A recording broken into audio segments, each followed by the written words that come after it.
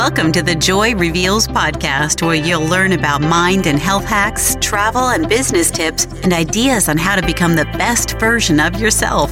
Now here's your host, Joy Packard. Let's see what she's going to be revealing today. Hi, it's Joy Packard with the Joy Reveals podcast. Thanks again for joining, just sharing some thoughts with you. And today I wanted to share with you, I was reading a talk by President Dieter F. Uchtdorf, who is a member of the Church of Jesus Christ of Latter-day Saints, and he had a talk on something that's called Enjoy the Moment. And he was talking about riding bikes with his wife, and they love to bike in the country or just bike around and enjoy the things that they're doing. And he was telling her at one time, hey, maybe we should get a little bit competitive and maybe go faster or find other things or do other things that other people are doing and do it better. And his wife turned to him and just basically told him, we just need to enjoy the journey. And then he talked a little bit about how that's so true, that sometimes we are so focused on the finish line. Like I know for me, sometimes I was guilty of that when I was doing some races and running and things like that. And I was so focused on getting to the finish line that I didn't enjoy the journey along the way.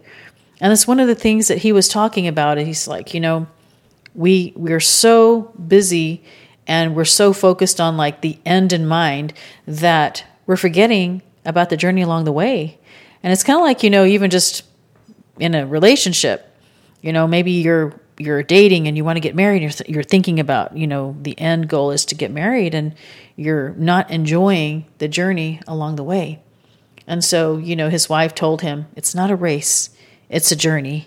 Enjoy the moment. And, he was saying, yeah, that's so true. I just need to experience and enjoy the experiences and enjoy the journey and enjoy the time with my wife instead of just focusing on the end. And so wanted to share that thought with you, to enjoy the journey and not be so focused on the end that you miss all the things in between. So just a thought for you today, a little short and sweet.